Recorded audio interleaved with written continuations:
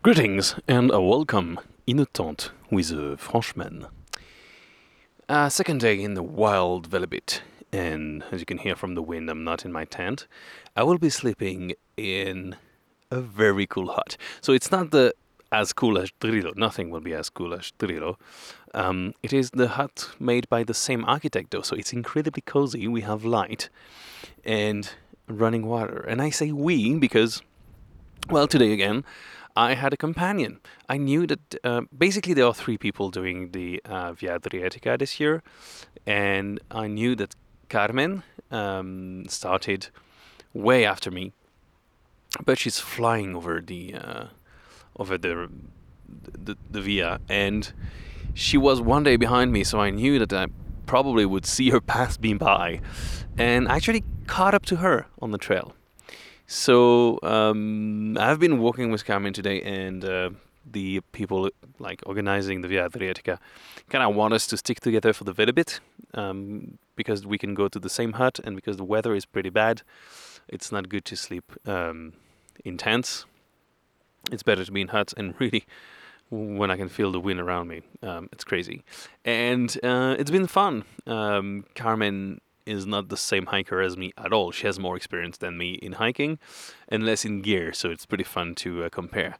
She's carrying a horrible, sorry if you're listening to that, but she knows, a horrible backpack from 25 years ago, and all her gear is pretty much 25 years ago, or when her husband was in the military or something. No.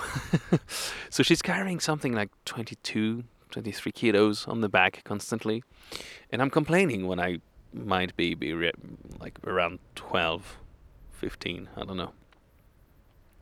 So yeah, again, and she's actually not going that fast on the trail, but she is never stopping.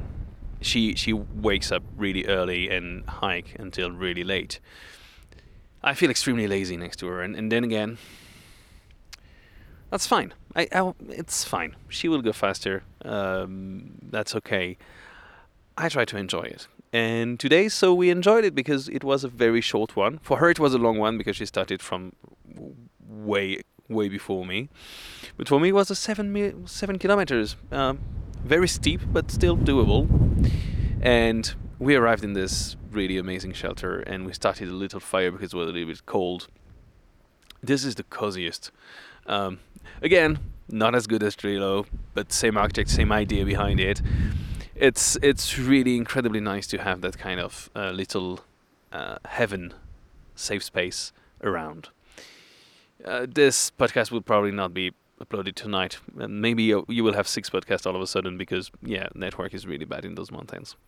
But yeah, anyway, it's nice to continue, and the views are breathtaking. And talking today again takes my mind out of everything else. So yeah, cheers.